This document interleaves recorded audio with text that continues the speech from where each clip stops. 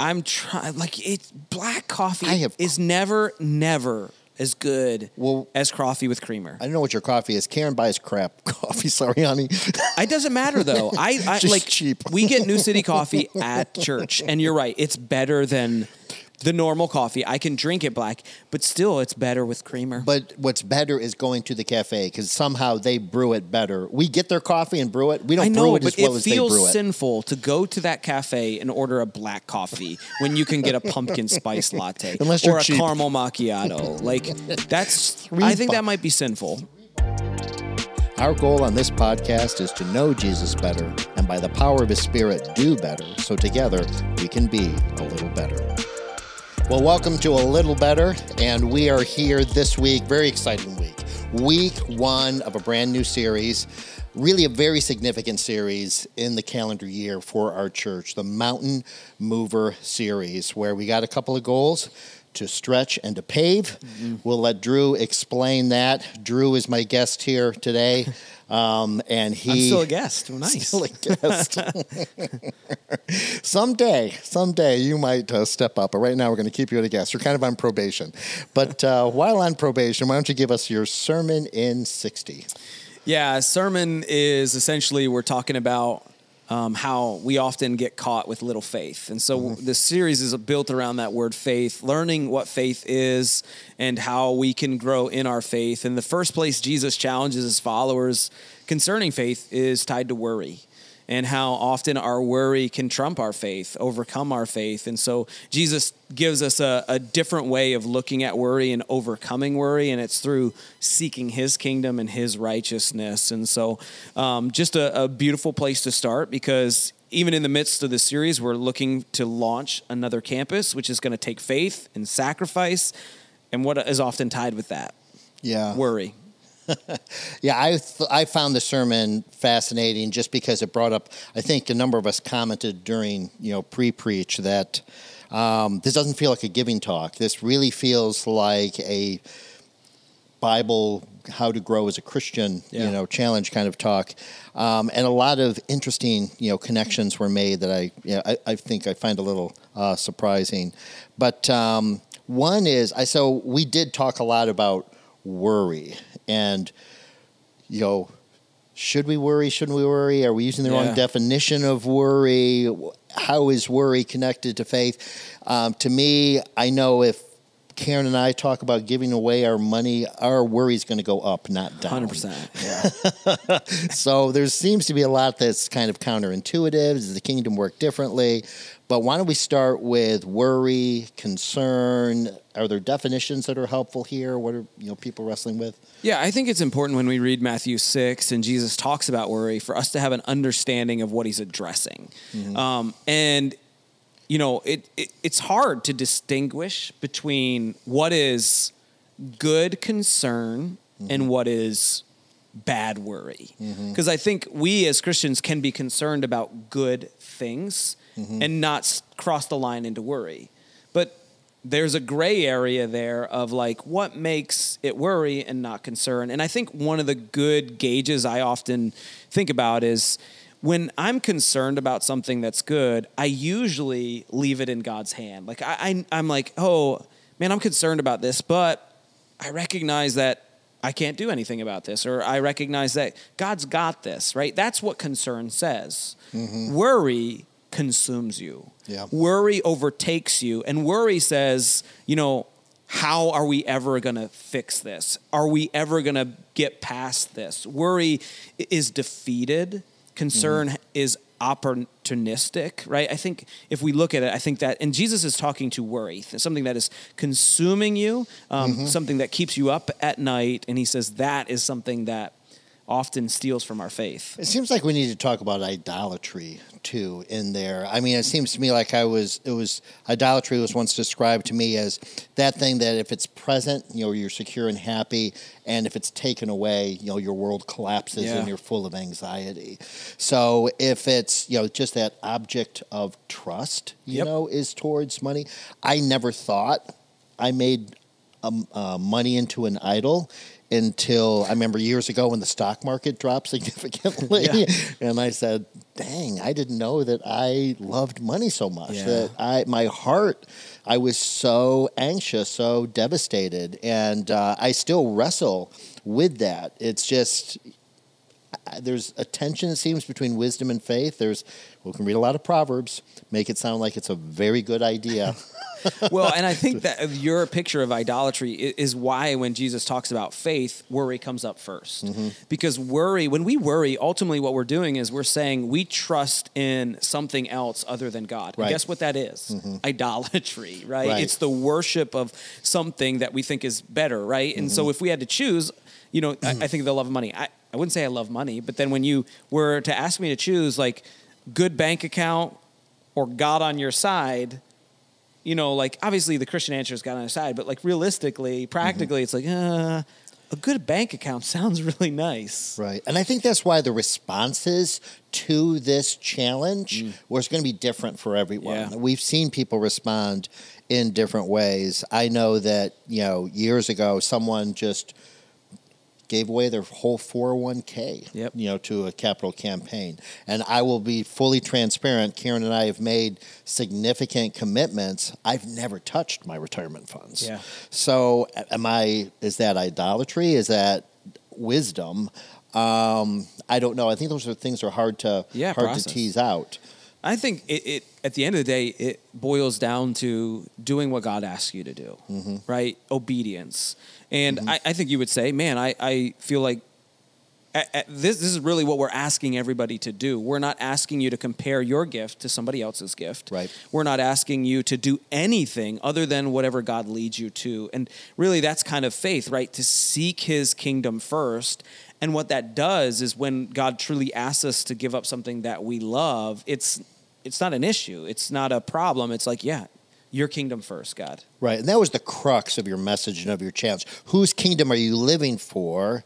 And then we'd all raise our hands and, we know the right answer is God. Yeah. But then we deceive ourselves so easily. How is that true? So whose kingdom are you living for? And we all know the answer is, and it's so hard to live for God's. But then that question of what does that even look like? Right. It's what if God was to build his kingdom here and now, what would that look like it would look differently in your life, it would look differently in my life. Yeah. And how it's countercultural. I'm asking random questions we didn't even talk about before, but I know that for a lot of people, part of this journey, they don't walk it alone. They walk it with their spouses, with their families, with others. How do you achieve unity in this? Any tips from your past experience? I can share stories from mine too. It's been a challenge. Well, I think one, just communicating, right? Ashley and I, it doesn't matter what decision we're making, we're constantly communicating, and we're going on the journey together. And I don't mean we're constantly praying about it together, but we're both in our communication. Hey, we know this is coming up.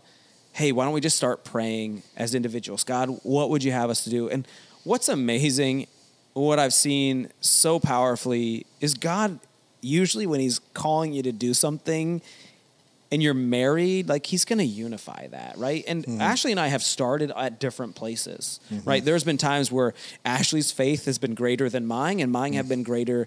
My faith has been greater than hers in the sense of like dollar amount, right? And then it's amazing to see how God has taken us in different places and unified us under a number where we both felt like, yes, this is exactly what God wants us to do. There's been times where Ashley and I have come together with different numbers and then changed our number completely. So it's a journey, right? And it's not a perfect calculation. It's a simple heart cry to God and a heart that is soft enough to live in obedience to what he says. Yeah, I can think right off the top of my head of stories of at least 4 couples where, they did that praying, thinking, they each came up with a number, the numbers were different, and where the end of the story was the higher number 1. Yep. I think it would be a mistake to say there's 2 numbers, whoever has the higher number loves God more. Yeah, exactly. Yes. Right? Or is necessarily the right answer. I think it's very easy, I'll say for me, so I'll talk about my journey with Karen. It's very easy to use churchy language and spiritualize, and and bully, Yeah. the other. Yep. So for me, it has to be, God gave me this woman, and it's the best thing he ever gave me. She is an incredible source of wisdom. We are team files. I mean, we are better together. Yeah. Right? So for me not to listen to her wisdom is to really look a gift horse in the mouth as far as God is concerned. So I don't know. There was a wisdom there. And now I will say that I can remember that very first campaign where I did have the higher number, and Karen came up to it. But it was hard, and I do have to keep a check on my own heart as to, am I just trying to look more spiritual, or is it? I don't know. I'm trying to come up with an answer. No, here, and again, we have to remind ourselves, this is not about a dollar figure. Right. This is about a soft heart. Mm-hmm. This is about obedience to God. Yeah. And this even ties to the conversation that we've been having. I think when it comes to launching a campus, everybody makes the assumption that this is, we talked about it Sunday, like our mission here is more and better, right? And we want to have a balance of, reaching people far from God, but also growing people closer to God. And everybody just assumes that launching a campus is the more side of the puzzle. Right. And to me, I think that's a huge error. I think it's both. But I think the front end is all about better. And I said this in my message, and I truly believe this. I told this to my wife the other night. I got home from a vision night, and I was like, babe, churches that don't do this, I think, miss a huge opportunity to look at their church and say, we're going to grow spiritually. And I want to calculate. I want to calculate all the ways people in this journey are going to grow spiritually, right? Sacrifice financially. It's a huge way you grow spiritually, where you put your faith in God other than your bank account. That's hard. That's difficult. People are going to step up and serve and use their gifts. People are going to go on the mission field to their community. People are going to invite their friends. There's so many ways that we are going to fulfill our mission. There's so many ways people are actually, their hearts and their actions are going to look more like Christ ever before we reach one new person. I can speak from the perspective of being here over 50 years, and I remember the first capital campaign. This is our fifth that I remember. It was Open the Door, Creating Spaces, Gaining Ground. Hashtag for Rock. Hashtag for Rock, and the current, Mountain Movers. So Karen and I have seen them all, but we also remember a lot of years before the first ever campaign. I remember how hard, what a culture shift it was to do the first campaign. So many people just had the idea of, well, we tithe, people are faithful. People, God's, we don't want to make this all about money. This is where there was all kinds of resistance to it. I will say on the other side of it, those challenges have been amazing. Yes, we have new campuses as a result, but I look at all the stories of the way it impacted people, and grew them and stretched their faith, and, not just financially, but the ways in which they, served, to make, to advance the frontier of the gospel. But I just think that if patience comes by suffering, we don't like that, but patience comes by suffering. Maybe faith comes by jumping is what I was thinking, in terms of we need those challenges and where are we, and to present it, you said not a challenge, but you said, or a crisis, you said opportunity, in your message. This is an opportunity. And those are huge to have those opportunities to grow. I'm reading a great book right now. It's a very challenging book. It's called The Blessed Life. Okay. I'd encourage anybody who hasn't read it to read it. We'll put that in the notes. I'm just going to warn you up front. It's going to be challenging, especially on the topic of just becoming a giver and giving and living with open hands. I've been reading it kind of in the process of what this looks like for our family. Right. And I think one thing, and I want to be careful because we live in such a church culture that teaches prosperity gospel, right? Like the reason why we do this is because we want to get from God. Yeah. But I think there's so many individuals. I think one of the most beautiful thing through like processes like this of campaigns and praying through sacrificial giving is seeing my faith result in God moving mountains in my life and in other people's lives, right? We read Matthew 17 and our skepticism says, that doesn't seem true, right? I've tried to move a mountain, God, and it didn't. Did I have no faith? We get into all those things. But one thing I love about having faith, like I've seen it in my life, faith to be generous, faith to give. I can literally count so many ways I've seen God move in my life, bless me, because of that. And again, we're not doing it because of the blessing. We're doing it because we trust in God. But God is a God who just blesses faith. Mm-hmm. Yeah, I think of my life verse, which is 1 Samuel 12:24, but be sure to fear the Lord and serve him faithfully with all your heart. For consider what great things he has done for you. Yeah. So it's this future look of faith. Serve the Lord faithfully with all your heart. Why? Because of what you're going to get now, because of what you've already seen, in terms of his faithfulness. And if you want to build up that past history of great things God has done, you're going to have to jump out in faith in order to create, those opportunities where God, rewards, that faith and grows that faith. Yeah, and what do we worry about the most? Money? Money. I mean, maybe if you have kids. Yeah, I was going to say kids next. On top, or family. I think they're very closely tied together and often tethered together, right? We want, money and kids, right? I want money to pay for our kids' colleges. I want money to take care of my kids, to give to my kids, right? Like they're kind of, those top two worries are tethered together.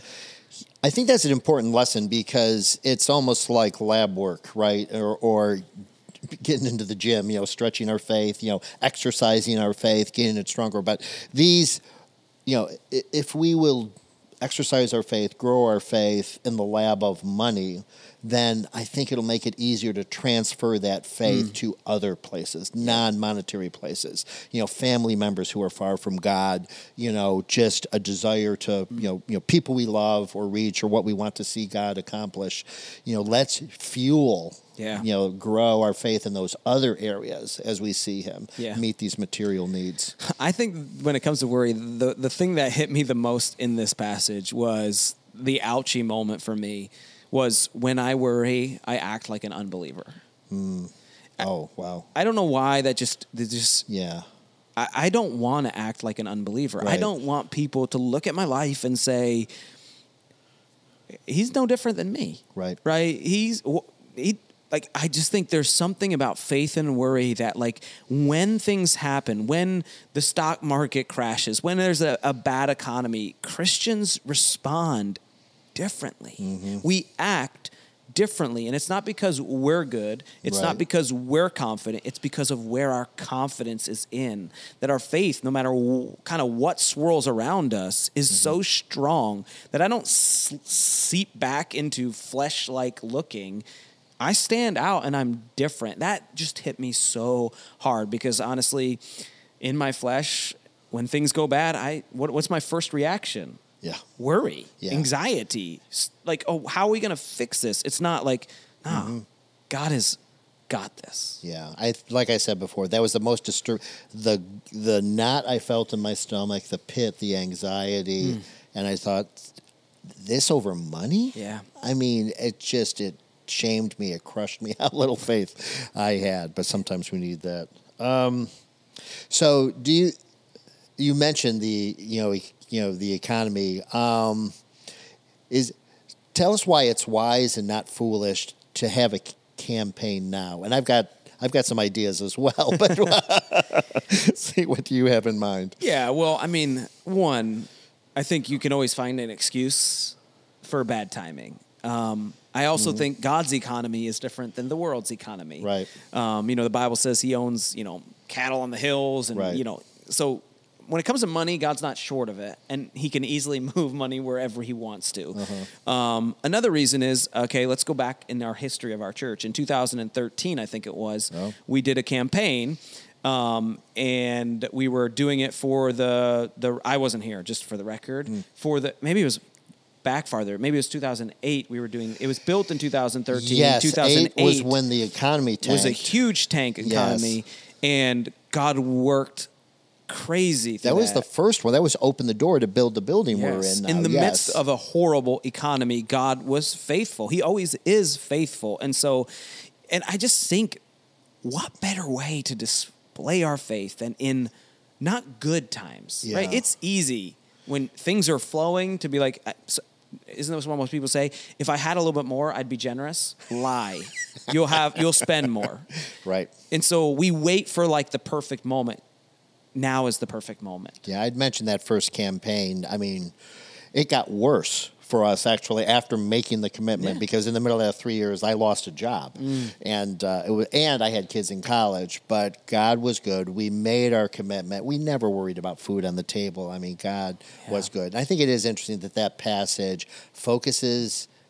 I mean, God's assurance is for the nitty gritty. It's like the food, that clothing, that housing, those basic things. God cares about them too. He cares about them a lot more than you, but he cares about your heart and how it grows. Any final thoughts or challenges? I'm trying to think, maybe you can give a little bit of a preview of what's ahead. This is week 1. What will people expect in weeks 2, 3, and 4? Yeah, so next week I'll actually get to introduce our Brighton campus pastor. He'll be preaching, and he's just going to challenge us beyond like the sacrificial giving. Like we need people to go and to step up and to serve, and so he's going to challenge us on that side. Week 3 is really about it. The title of the message is it's stretching time, and so it's really focused around God. I'm asking you to stretch my faith. Like, get me to the place where it might not make sense. It might be scary and big, but I want you to grow and stretch my faith, where I'll do whatever you ask me to. And then the last week of the series is Commitment Sunday, where we will really bring our sacrifice and our faith to God. You're going to get some things in the journey. We're going to be doing some things. We might interact with the mountain that you saw on Sunday. So there's a lot coming up. It's going to be an awesome series. You can't miss it. Well, especially come back next week for that incredible reveal of our new campus pastor. Can't wait to see you then.